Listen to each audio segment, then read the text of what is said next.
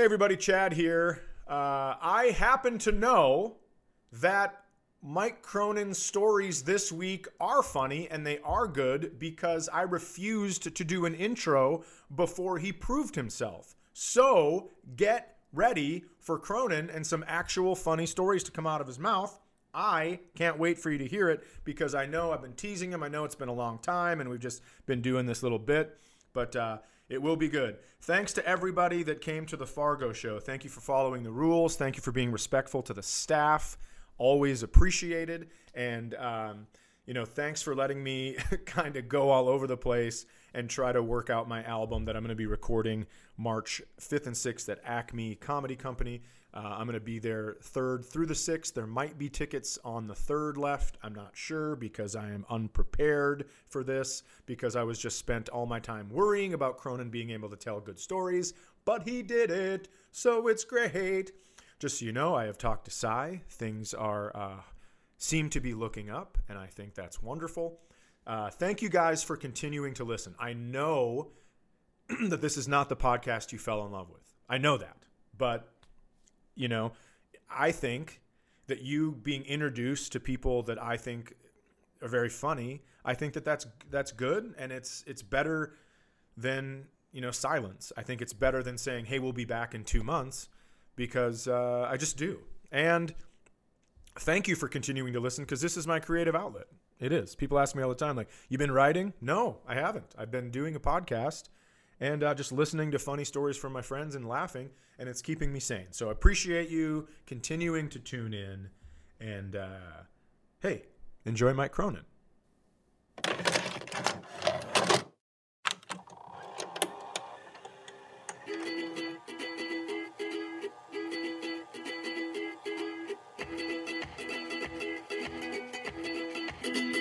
Hey everybody, this is Chad Daniels, and you have landed in the middle of somewhere. Hello, I'm back again, single-handedly keeping this fucking show afloat.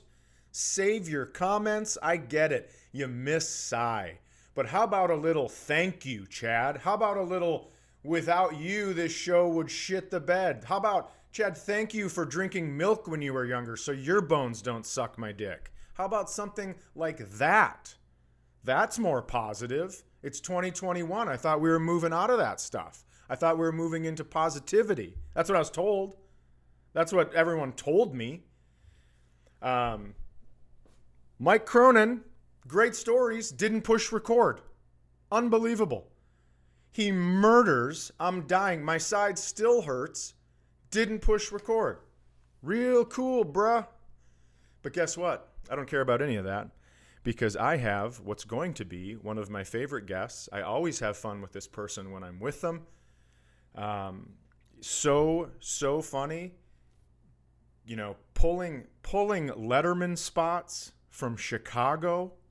Unbelievable. He has a new special out. It's on Amazon and Peacock and probably other places. I'll ask him, but it's called When's Mom Gonna Be Home? Also has an album called Sounds Good. Ladies and gentlemen, it's Pat McGann. Chad, what's up, man? How are you? Sorry about that rant. What a nice intro. I go through Twitter and everybody's like, "What about Cy?" And it's like, listen. How is Cy doing? I know he's. Cy is. So here's the deal.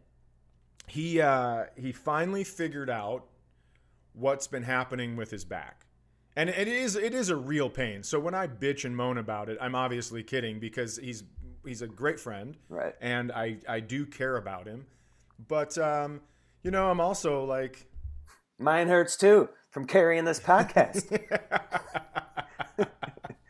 And I pretend to be all pissed off and whatever, but it's just fun to see how people react to it. Because I said something, I don't know. You have a podcast. Yeah, I do it with Jim Flanagan. Yep, and what I have found recently is that when you bring up something and make someone upset on your podcast, that's another way to get listeners because they don't like you, but they will listen to see if you continue to talk about them. Right. And that's just extra downloads, right? That's a way to build numbers. Talking to you, Cronin. I got to tell this story. So we've been friends for a very long time, but we saw each other in Montreal, and there's everyone stays at the same hotel, the Montreal Comedy Festival, and everybody's at this thing and having a good time, and we're all going to do different shows, but then we always seem to either pass each other by the elevators or meet each other in the bar.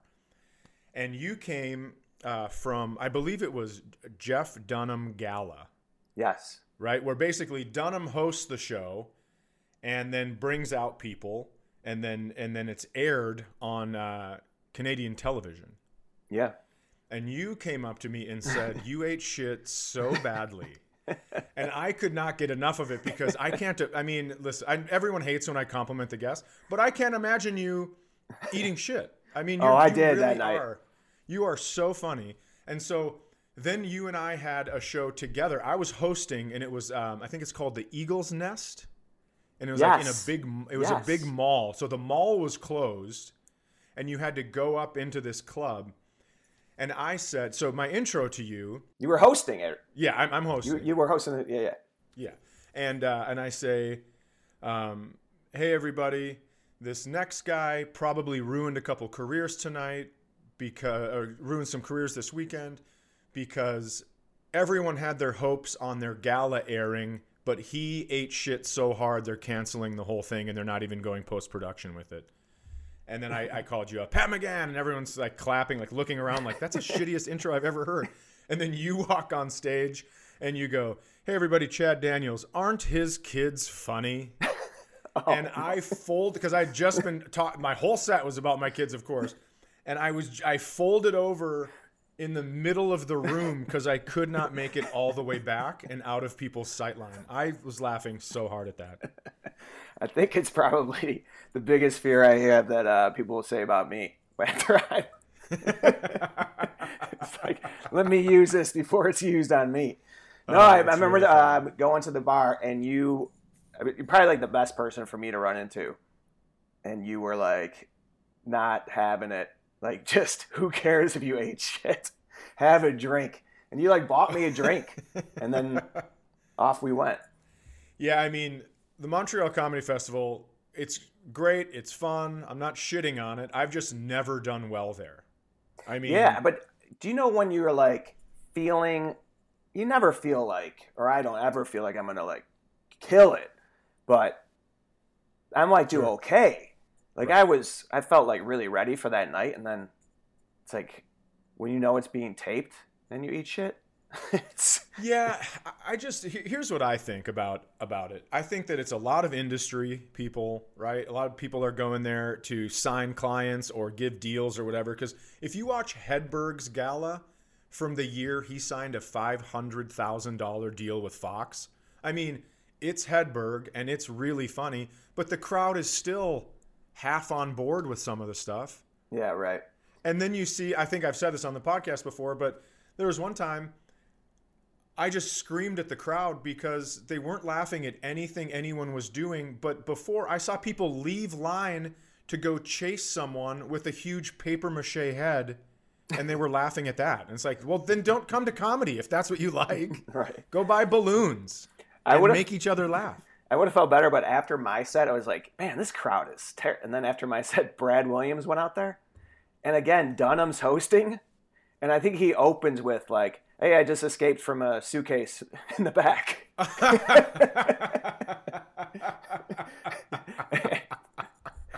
I mean, it could not have been like a better set. For those of you that don't know Brad Williams, he is shorter than most comedians. And that's why that's funny. Yes. Yeah. Well, great. How have things been going since the lockdown? I mean, you do this thing where you surprise your kids with a comedy show. At least you were doing it. I was, until I realized our life was over. It's so funny because you would have a mic and you'd be like holding your phone off and doing the kind of the selfie view, but you go, all right, everybody, it's time for a little stand up, and your kids would be like, ugh, Dad. They really would have like a visceral reaction. Like they would get so pissed when I would interrupt them, like turn it off, and they would scream. And yeah, I did that for a while, like the first couple months, and then I really kind of burned out on it. I keep thinking like maybe I'll start doing it again, but then I was like, is this kind of like cheesy to be doing stand up and I didn't think funny? it was cheesy. I thought it was really funny only because you were making your kids so angry. Yeah, right. I think every parent would have been like, I don't even do stand up and I'm doing that shit. That's an amazing idea. I can just go turn the TV off and then make jokes about how horrible they are at doing the dishes or, whatever. It's just, it made me laugh a lot. And,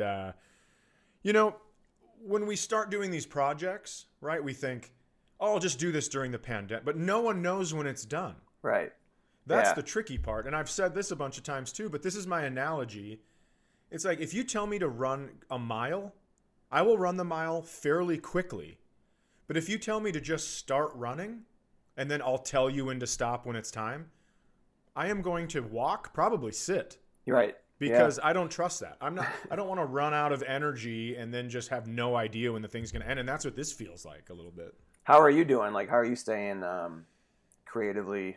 I'm not. I mean, this podcast, but otherwise,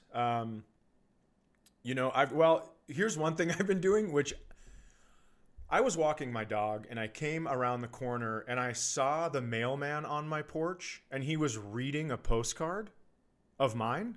Really? Because on a postcard, it's just out there for the world, right? So he was reading it and I thought it was so funny. So I have sent a bunch of my friends postcards I ordered them off of Amazon from different cities. And then I just send them postcards that'll say things like, listen, I know you have a wife and I know you said you didn't want to leave her, but I need help with this baby.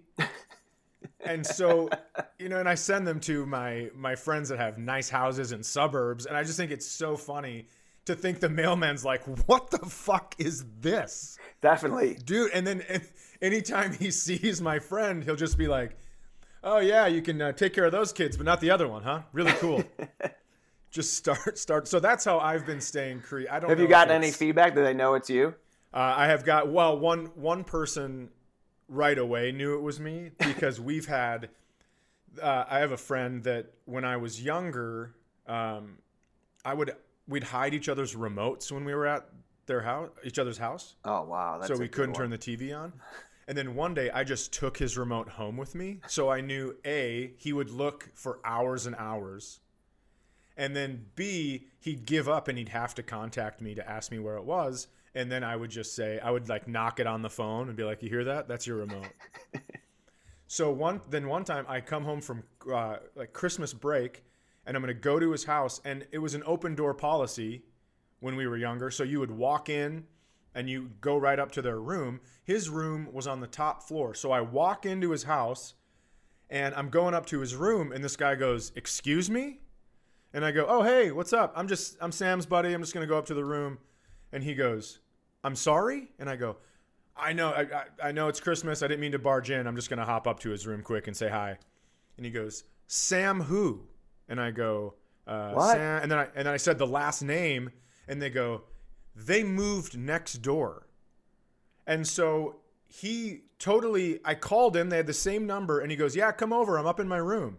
So he completely burned me. So we've been doing that kind of shit to each other for years. And I thought it'd be really funny. He kept a move away from you?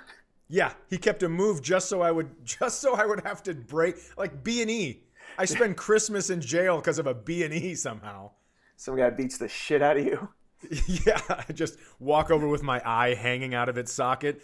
Merry Christmas, Sam. Good burn. Can't wait till this postcard thing gets you a divorce, you piece of shit. Who the hell moves next door? Can you imagine? Well, his mom put all this work into figuring out how to redesign a home because she wanted to lift the house next door and be able to see the lake, have a view of the lake that was down the hill. And so it made sense in that way. And plus the move, that would be awesome. It's like, oh, do you have movers? Nope. We're just right there. We're just going down the sidewalk and then right up those stairs. We just need a change of scenery. Yeah. Also, I don't know if you can tell, I haven't showered. My hair is disheveled. I know people can't see it, but I wanted to, I don't know what's going to happen after the pandemic. I don't know how I'm going to feel. I don't know what I'm going to be into. So I just wanted to give you a view of what would happen if we woke up one morning together. This is, now you know. So there won't be any surprises. I've pictured it. This is fantastic. I wanted to ask you this, if you don't mind. Yeah. Are you talking about anything that you were talking about before this? When you're out there on now? stage? Yeah. Absolutely, yeah, because I'm going to record an album. I'm going to record the hour I was doing before, because it would break my heart to throw it all away. Were you pretty close to, did you have I was going to record in April. Oh, man. And then March, everything shut down. So I've just kind of been sitting on it. Last night was my 8th. I worked in Fargo, North Dakota last night. And it was my 8th night since March 11th doing stand-up. Unbelievable, isn't it?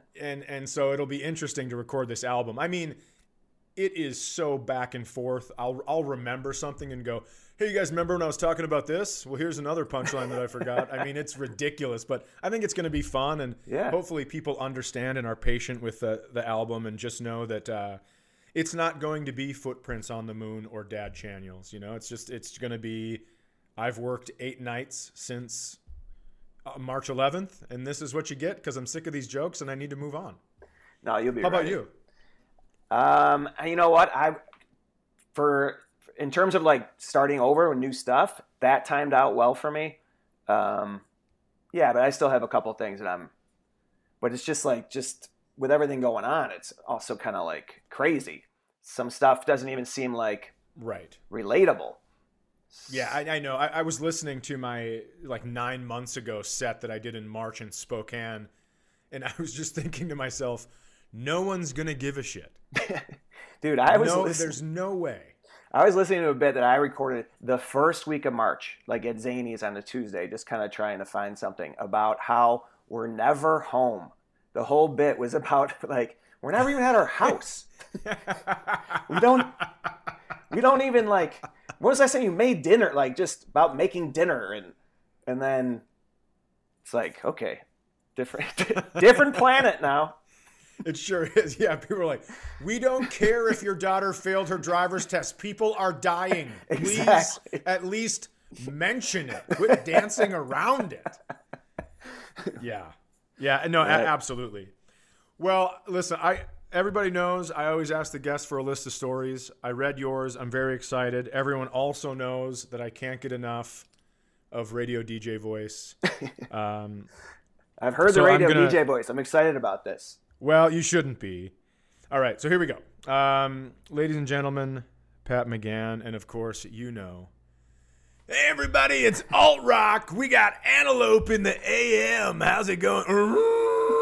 Another Monday fun day. We got Pat McGann in the hot seat, everybody. That was Jane's Addiction, Ben Cott Steele, and that reminds me of Jason Giambi falling down during a wild pitch, still got tagged out. What a fat piece of shit. Hey, Pat, I got a feeling you have a story about cross country or a meet or something. Let me know about that. Hey, thanks, Antelope. Thanks for having me, man. This is awesome. You didn't shower today, did you? No, I just wanted to let you know what I'd look like if we woke up in the morning together. You know what I mean? In the AM. Be hungover from a roofie. Yeah, here's the cross-country story. This is a high school story in the early 90s. I was... God, you're old. Yeah, right? I'm kidding. That's when I was in high school. This is when you're you run cross-country? What did we... You soft? I mean, you don't even want to say what they... You pussy? You run cross country? I was sold on it because it was conditioning for basketball. It's kind of get in shape for hoops. Well, people are such pricks in high school. I mean, you talk about people getting teased for being in choir or being in plays, and cross country was another one. Yeah. It's just all you do is run. Right. What are you, gay? And it's this is the only sport without balls. How are you possibly calling me gay? I don't get it. And what you know now, it's so good for you, healthy. Just to be out there. You're outside. On a golf course. You're outside running, getting fresh air. And everyone's making fun of it. What are you doing? You running?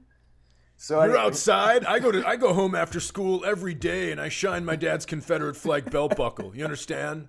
So cool it. What are you going to the forest preserve? What are you back into the spot?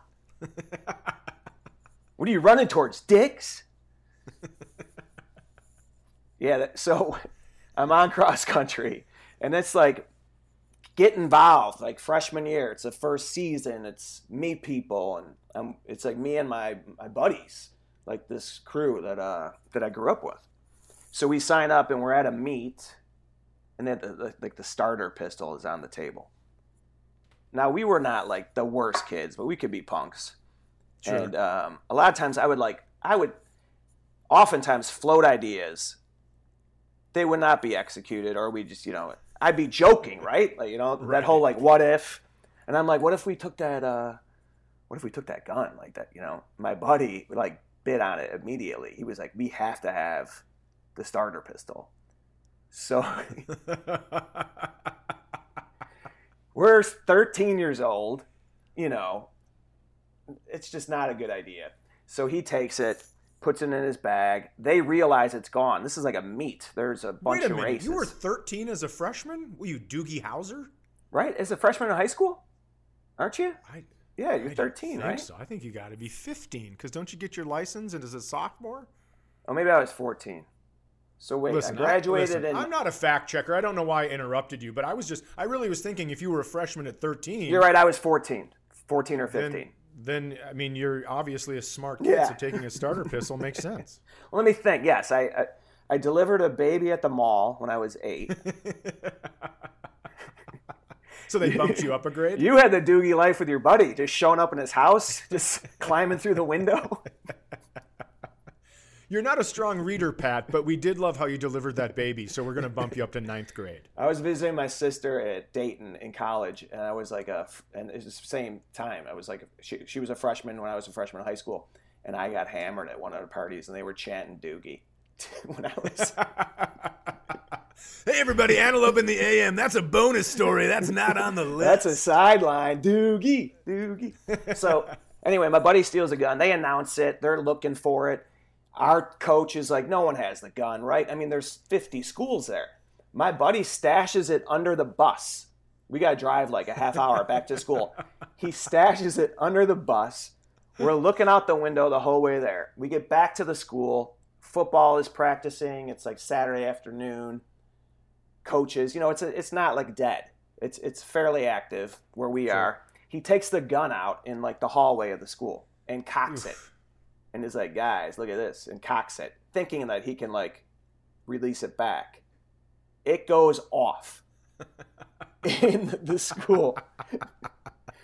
And even to this day, it's like the most like scared and exhilarating. You know that feeling when you're like almost paralyzed by it, and you're laughing so hard, but you're scared as shit. Like we're fucking dead. Like we are dead. Yeah. It's almost like when you throw the egg at a car and it hits the windshield and then you see brake lights, you're like, oh no. Oh no. But it's also why you do it. To right. Get that. So, yeah, it was just not good. So we all scattered different scenes, and he ran into like the arms of like the senior cross country runner.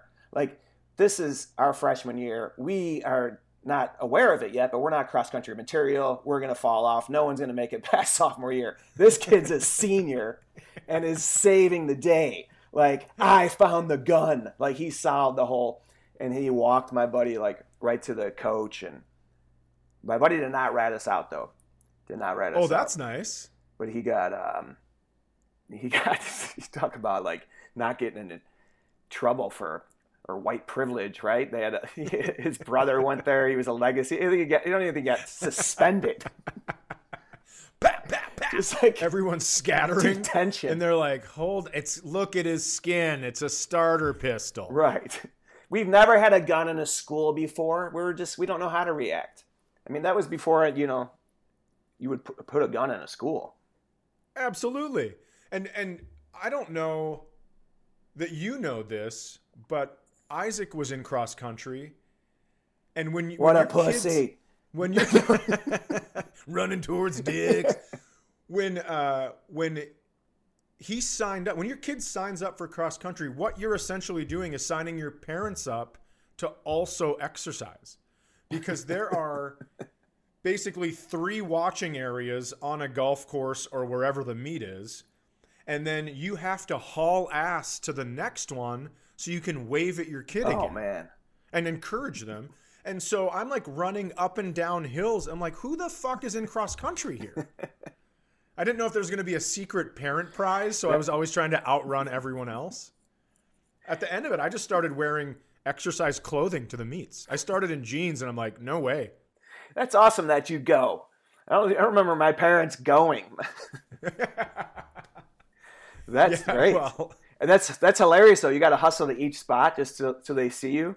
Yeah, because then if you don't get to the spot, they're like, would you leave? And it's like, I just couldn't run that fast. You guys are training daily, and I have to keep up with you, basically. Even though I get to take a shortcut, there were times I missed him. Right. Oh, that's great. Oh, my God, that's so funny, though, taking a pistol. Man, we got in so much trouble. I remember we had a bottle rocket war in a big field, and there were hay bales. There were physical hay bales, and it started on fire, and they had to call the fire department, and we thought the whole field was gonna, because it was so dry, and we felt like shit. And then we were just like the little Stand By Me kids, just way off in the distance, watching the fire get put out. But why is that? That was always right around the corner or about to come into play. Something violent or fire or something that, like, you know, I remember playing with matches or all this shit. Did you see this documentary Class Action Park on HBO? Dude, you gotta check this out. It's this water park right outside New York City, and it's like run by teenagers. And what? There's I'm like writing it down. Class Action Park. Check it out. But it's kind of like there was like no rules. Everyone was just out.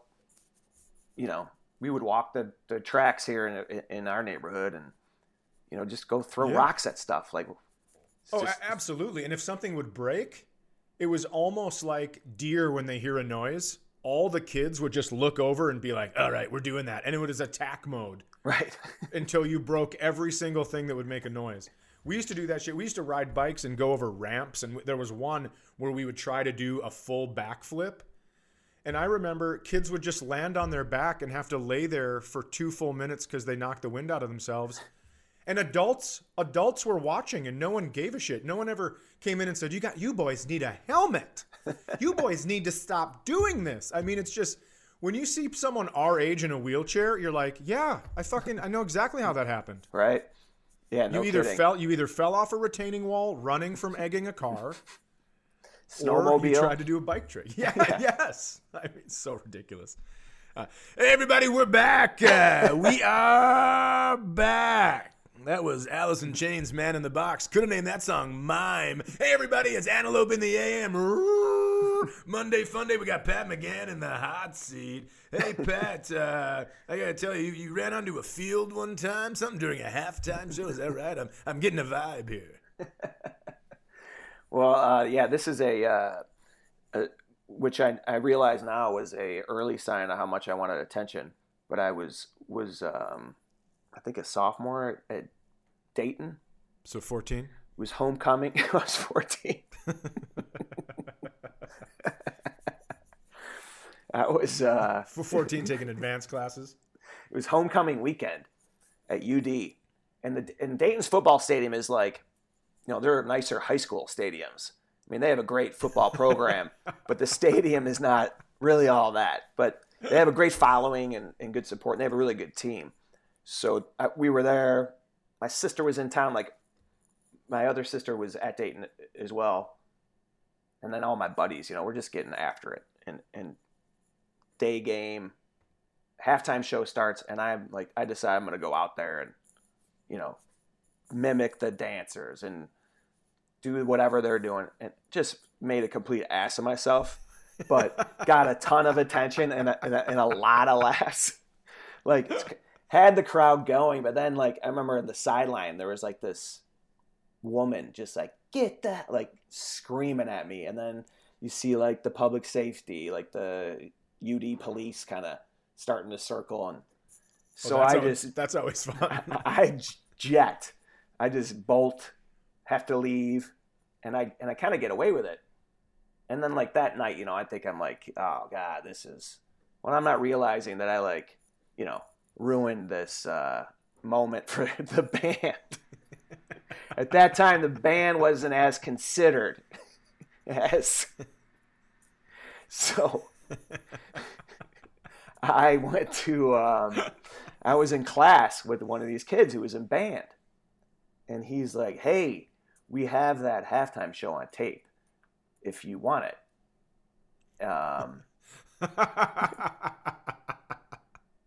Well, I didn't realize this is bait. And I'm like, fuck yeah, I want that. Like, imagine that, popping that in with my buddies. Like, admission of guilt. Admission of guilt. Back at the house. So I walk in and to meet the band and leader or teacher, whoever had the tape. And I got quite a lashing, quite a talking to. I did not leave with the tape. I just can imagine a college band interrogating people. So you're like, your hands are tied behind your back with violin string, and there, instead of a Dunlap, a sack, right? It's a tuba over your head, and then they waterboard you with the spit valves on all their trumpets. You're just like, okay, it was me. Fucking gross. Yeah, wiping their reeds on me. It's so nasty. Dude, just picture this. This woman's yelling at me, and I'm just staring at her lamp, which was a saxophone. It was like full size saxophone. Ooh, fragile. Must be Italian. If I just get the hell out of this meeting. She didn't turn me in, though. I thought she was going to turn me like up the ladder to the authorities, but. Oh, that's nice. I've seen people do that before, right? Where they run out and they're doing everything that the band is doing. They're trying to do the moves and stuff. It reminds me of Amy Schumer when she's doing the dance in Trainwreck. Oh, yes. At the end. Yeah. And it's just, it's funny because everyone's watching you, right? Every single person in the crowd is like, look at him. He's intoxicated. This is awesome. And the band people, the only people that are mad are like, we fucking worked on this for a month and he's just improvising the moves? So furious. You sound like the band teacher. That was, she mentioned that. She mentioned like their grandparents coming to visit and people, coming into town and how hard they worked. And I was like, well. Absolutely. I know exactly what she said to you because, hey, Bales, let her into the Zoom room. We have her here. Hey, everybody, it's Antelope in the morning. We got a hot love seat this morning on a Monday fun day. We got band coach. I don't even know what they're called. Band leader. I just told her, I said, actually, I've gotten great feedback on it. And a lot of people that don't normally watch your halftime show seemed fully engaged. I'm not a big body function comedian guy, but I do think if you would have walked out and had to fart at that moment, and just went trumpet and pieced out and then went back and stole her saxophone lamp, this is a whole other thing. I'm talking to you from jail all of a sudden. Yeah. We never have the story in Montreal because you can't cross a border. I love it. I'm going to give people a break from Antelope in the AM, but can you – I mean – I have your list, but I am interested in this because it says taking an improv class, and I have seen it go both ways, right? I've seen people in improv, I've seen them try comedy, and I've seen comedians try improv, and it doesn't always translate. Right. I mean, if you want to look at someone who can do both, who's fantastic at both, I think Rory Scovel is great example, yeah. One of the best that can do stand-up. I mean, if you look at Swartzen on Reno 911, Nick Swartzen, yeah, it's one of the funniest characters, in my opinion, that's ever been on television. So funny. It is. It's a different thing. But then I think if you take the improv class, it helps you kind of become that and flex your comedy muscle a little differently when you're on stage. So, did you take this class before stand-up or while you were doing it? So it was while I was doing it, and it was part of an acting class. So I was trying to go through this on-camera acting class, and I did like the first level, which was 8 weeks or something. And then I started the second level, and it was an improv theme for that level. And I was just, you talk about clam up. Like, I just am not, and I think that's why I would like started stand up late and never really, you know, I'm not like, you talk about bodily funny, like I'm not physical or not throwing my body around. But you do want to like grow in that way, right? You do want to have a little bit of that for sure. Of course, you want to be able to. You want to have the biggest bag in which to pull from. Mm-hmm. And I know that sounds like a weird sex thing, but I'm being serious. Like you want to have a huge toolbox. Right. I keep walking into this, but what I know about your stand-up is when it's written and when it's performed and delivered, jokes are amazing. Your rebuttal to hecklers is top tier. I mean, so I'm surprised that you clammed up in this class because I've seen you go after hecklers and be respectful, but also you're sitting in the back of the room as a comic just going like, Jesus Christ, this is really great. So when you say you clammed up in class. Oh, yeah, because it's just like, it's just so different to me. When someone has you like, I still remember they were like, you had to be like two things. And I like got in the front of everyone, like 12 people. Sure. And they're like, you're a dinosaur and a ballerina. And then I had to be, and I was just like, no, I'm not. Like, I'm not. Well, do you remember what you picked? What dinosaur? T-Rex. I think I just shortened my arm and like twirled, and then I was like, get me the fuck out of here. Like, I can't do this. Oh yeah, man. It's different because when you're doing stand-up and it's like you feel at home on stage, so everything feels more natural. It feels like it's a strength, and then you go do an improv class, and you're in there with people. Some people that have taken improv classes before. Yeah. So are you comfortable in those? No, I feel like I walk in there and I go, oh, this is a pogo stick class. Well, I can jump. I'm pretty good at jumping. And then I can do the pogo stick for a little bit, but then someone in there like has the record and they're just like hopping alongside, and they're going to be, no matter what you do, right, they're either going to judge you because you're doing it well, right? So they're gonna be like, oh, this guy just shows up and all of a sudden he's the captain of the team, or you're gonna fuck up and they're gonna never forget it and be like, look at this piece of shit, go back to stand up, nerd, that kind of stuff. Yeah, but I think it's like, well, when you stand up, you are yourself, you're being yourself. Yes. And then this whole thing, they want you to be something else, and you're trying so hard to be like the truest form of yourself in stand-up. So then they'll like pivot to ballerina plus dinosaur. Like, no, that doesn't. But I do think it does bring layers of comfort, and if you ever like have to go into an audition, like that's a terrible feeling for me. Like I hate that feeling. And yeah, I'm not good at it, and I'm not blaming this. I'm not making an excuse, but I just think that I'm not good with other people's words. I don't know how they meant them. Yeah, and I have a huge disconnect there. When I'm reading a script, I'm just robotic, right? You watch like sitcom, let's say Friends, for example, since I think that's a popular one, and you see how the lines are delivered. It's incredible. I would never think to deliver lines like that. Yeah, right.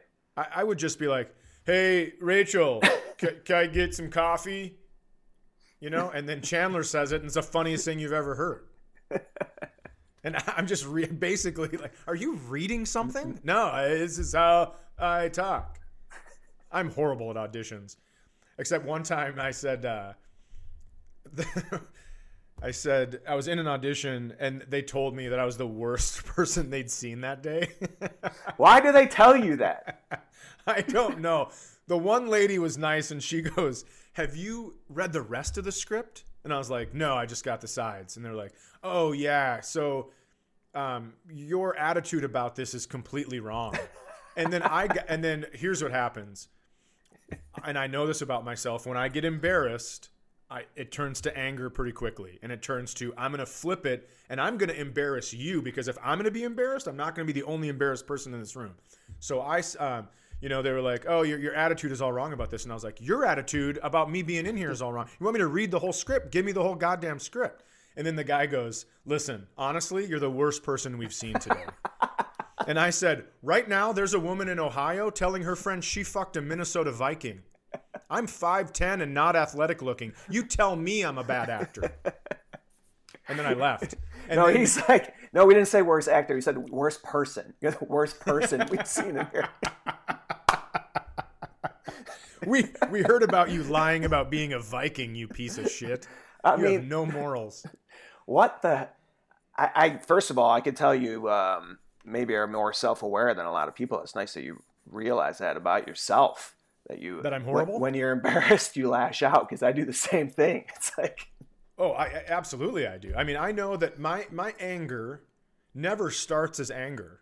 It starts from I feel like I've been had, right? And so that kind of forms into embarrassment, and that forms into anger. Or sometimes sadness turns into anger for me. Well, I love what you said to her. It's like, that sounded to me like, yeah, that's how you're supposed to handle that situation. You're talking to me? You're going to say that to me? And they like, do we have to call the police? I'm like, that's not, have you read the script? That's not even in the script. I'm still in character, and here you are calling the police. So now who's the worst? Hey, everybody, that was Nirvana heart-shaped box just in time for Valentine's Day. Hey, yeah, it's Antelope in the AM. Sounds like a moose, but I don't know how to do an antelope, and moose was taken, am I right? Hey, everybody, we got Pat McGann in the hot seat. It's a Monday fun day. And, hey, if you could tell me about a Frosted Flakes. You ever had that? You ever seen a commercial? And can you combine those two or anything? So this pairs well with the auditioning, because I'm not good at it, I did book something because I had a little girl with me. I was paired with it's a father-daughter situation. It's a Frosted Flakes commercial. Not your daughter. Not my daughter. Random, just a random. Just an actress. Okay. Child actress. Okay. Young actress. So we go into the audition, and she's just like really good. And they are just really complimentary of her. Like, great choices. Wow, nice. Like she was... And I'm like riding her coattails. And it was ended up being a great booking, because it was a Frosted Flakes national commercial. Like with Tony the Tiger, we come in like downstairs. I remember seeing it, but because it was fantastic. I even texted you right after. Yeah, I mean, I totally lucked out. This girl basically got me the gig. So it's the only thing I've really ever booked. Like... I want to find out what else she's doing. Do you have any other auditions? Can I come? Do you need a daddy? Yeah. Can I be your dad now? Hey, do you want to have a play date with my kids? Come on over. Let's form a bond. When you said she made great choices, they were saying that's the thing about acting. You walk in and you see people have scribbled and drawn things, and I mean, they're taking notes on the sides, and I know that's what you're supposed to do. I've never taken an acting class, so I go in. My sheet looks like I just got it, like it's hot off the press, right? No notes. And they're like, do you think you could make another choice? I'm like, yeah, like not being here? That's my favorite choice I've ever made, is leaving. And then they're like... That's fantastic. Then they add, like, you don't have your headshot? No. And then... Then you're like, well, I do have a gig on this date. Should I tell them there's a conflict? And there's like a million things going on in your head. Like, do I really, I want this, but is it going to, it's just an awful feeling. But you get the opportunity to audition. You're like, I got to do it. Yeah. And I think that it's just so amazing that you were in there. And I mean, how many lines did you have? Tell everybody how many lines you had. I think I had like 2 lines. And how many did she have? She didn't have any. It was all just like, voiceover and Tony and responding to what you're saying, right? Like facially and stuff. Yeah. And then that, like at the shoot, I was screwing it up. And they almost They said they were trying to pull up the tape, the audition, to remind me of what I did. Oh my God, that sucks. That's like when you're golfing and someone goes, hey, why are you moving your arm like that? You weren't doing that yesterday when you were winning. Exactly. But the funny thing is, this thing was shot on location in Chicago, and it was at a house in the suburbs. And at the end of the day, the woman who owned the house came in the foyer like, while we're doing the final scene of the day. Mm-hmm. And right away I recognize her, and she's like, holy shit, what are you doing? And it is this guy I used to work for, his daughter, who's like a family friend. Like her dad was at my wedding. And unbeknownst to me, I was in her house all day shooting this Frosted Flakes commercial. Oh, that's so fantastic. What are you doing in my house? Oh, panty raid. Yeah. Saw you at the wedding. That's great. I bet you can find that commercial online. Yeah, say tastes like victory. Tastes like victory, T. Tastes like victory. Oh, you know what? I thought you made a great choice there. I probably did it better there than I ever did. That director's like, finally. Hey, man, thank you so much for coming on. Thans for having me, Chad. Great to see you, man. Yeah, it's great catching up. I mean, I know every time I'd come to Chicago, we'd carve out some time to hang out, and I obviously haven't been there in a long time. And there's no reason. It's weird because when I'm going to hang out with friends, it's when I'm in their town. Dude, there's no reason to come to my town. You're the comic that whenever you go into whatever city, every comic is going to come see you if they're at home, and the staff is like geared up. That's why I sometimes I'm like, can I work the week after Chad? Because they're all gassed after that. People are going to hate you for saying that because no one likes when I get complimented. I mean, if you want to win the listeners over, you should probably talk about how you miss Cy. No, I mean, of course I miss Cy. I did the Great American Comedy Festival. That's where I met Cy. Hope he's doing a lot better. But dude, I was flattered that you invited me because you're the guy that we've always look up to. Yeah, I think when I hear that kind of stuff, it makes me think I should die soon so I don't slide too far down. You know, when you're like buying a stock and you're like, ooh, I got in and then it crested and then I kept it and it fell all the way back down to lower than when we bought it. Damn it. So I'm going to have to slip and fall outside and not be able to move and freeze a little bit maybe. But it doesn't, maybe I'll try to flip my bike. I don't know. Yeah, man. I just hope this will be a good year if we have a night where me, you, and Bozeman are together. Oh, absolutely. Someplace. If we can salvage that. Fantastic. Well, listen, thanks for coming on and saving Cronin's ass. And I love catching up with you. That's what's been cool about this for me. And I know I've said this before, but when Cy's gone, obviously I want him to heal and feel better. But it has been nice to just catch up and be able to do this. So I really appreciate your time, and I got to go.